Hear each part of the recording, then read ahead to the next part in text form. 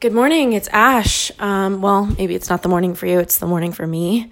It's been a really long time since I've done one of these little voice notes to you, or maybe it has seemed like it hasn't, but I've been editing my book, so I think I pre-recorded a ton of notes to you, and now I'm finally getting current. And I had a really profound experience this weekend that I just couldn't keep in me anymore. I was like, wow, I need to do a little solo cast on this.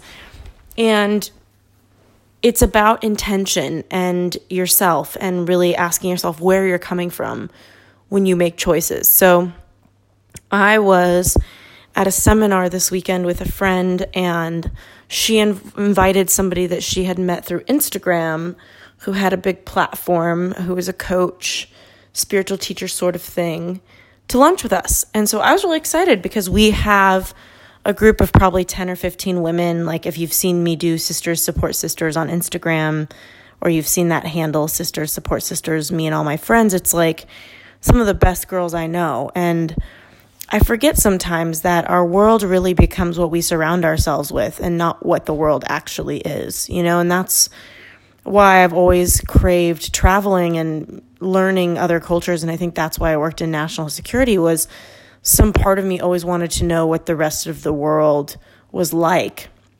And I had this curiosity. And so going out to lunch with a new friend or somebody that she'd met through podcasting or Instagramming felt kind of fun. I was like, oh my gosh, we've been so in our girl bubble. Like I would love to meet somebody amazing and new. And we sat down, and the way she was communicating about her business, about what she teaches, calling herself a spiritual teacher, I noticed myself have judgment bubbling up. And it was really tough for me because the seminar we were in was about not judging. And I thought, oh my God, I'm sitting in a not judging seminar, a non-judgment seminar, and I'm judging a person I'm sitting with over lunch, which is just human.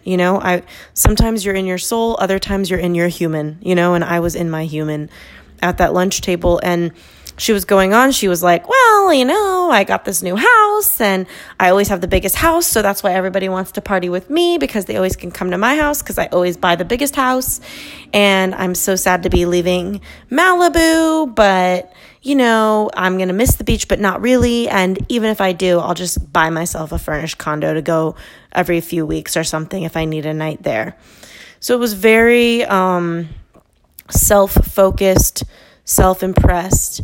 And when I asked her about her business, she just talked about how much money she was making. And I, in that moment, realized for the first time what so many of you must go through with the coaching space, with learning from people, whether it's me on this podcast or somebody else, and what it must feel like when I sell something or when I promote something, because you've probably been hit by all sorts of different people on the internet who are selling you things, and it must feel like PTSD almost, like you've been hit up before.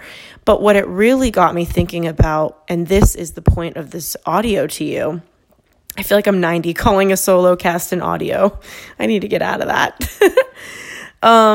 Still waking up, haven't had my coffee, but I'm having all of these thoughts. I think more than ever after I walked away from her, I thought, okay, she was really nice to me. She wasn't rude to me at all.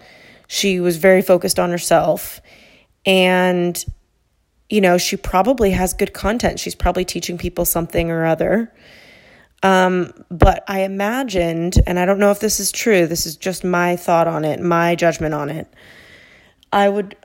It made me think about all of the times I bought something out of smallness versus out of inspiration, and my relationship with money and belief in myself. So bear with me on this.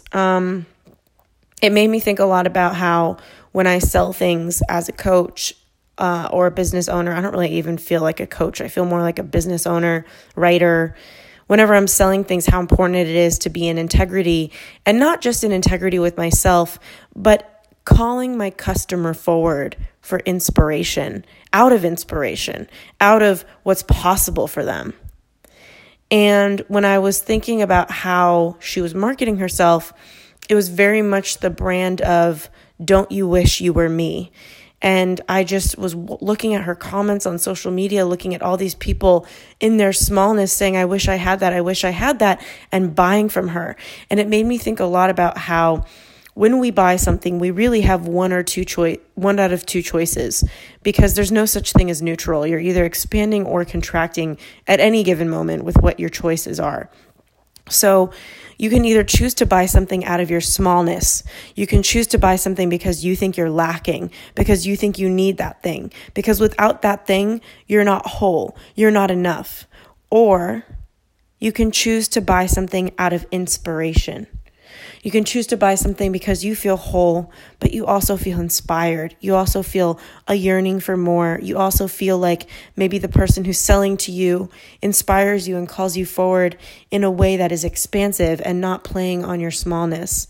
And it just reminded me more than ever whenever I do sell something, because I don't really sell that much stuff other than my courses or my coaching. I'm not really, and I've been doing a lot of, I've been getting hired for more speaking lately. So I've been really slow on the selling portion of my business. And it just really reminded me, number one, how inspired I am by the women who surround me, the friends that I have. I'm so insulated by that group. And sometimes I guess it's rightfully so. They're so inspiring. Their hearts are in the right place. They're leaders. So if you want to learn from anyone, that I think their heart is just really solid and good, although all hearts are really good when you look at it. I think my friends have done the work on themselves to be offering something in the marketplace and offering advice and content that comes from the soul. And I'm so moved by them the more that I think about this lunch that I had. And it's not to put this girl down and think like she's not a good girl, because she really was kind to me. And I bet you she has good content. But the energy she spoke from really reminded me of how important it is to check in with myself when I'm buying things. Like, am I buying something because somebody feels bigger than me and they feel like they remind me how small I am, or I remind myself how small I am around them? Or am I buying from them because I'm simply inspired?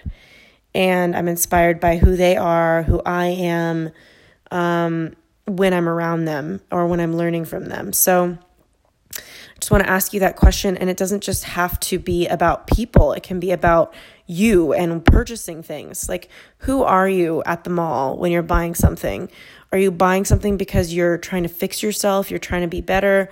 Are you buying something because you're in a neutral place? Some of you have a very neutral relationship with money.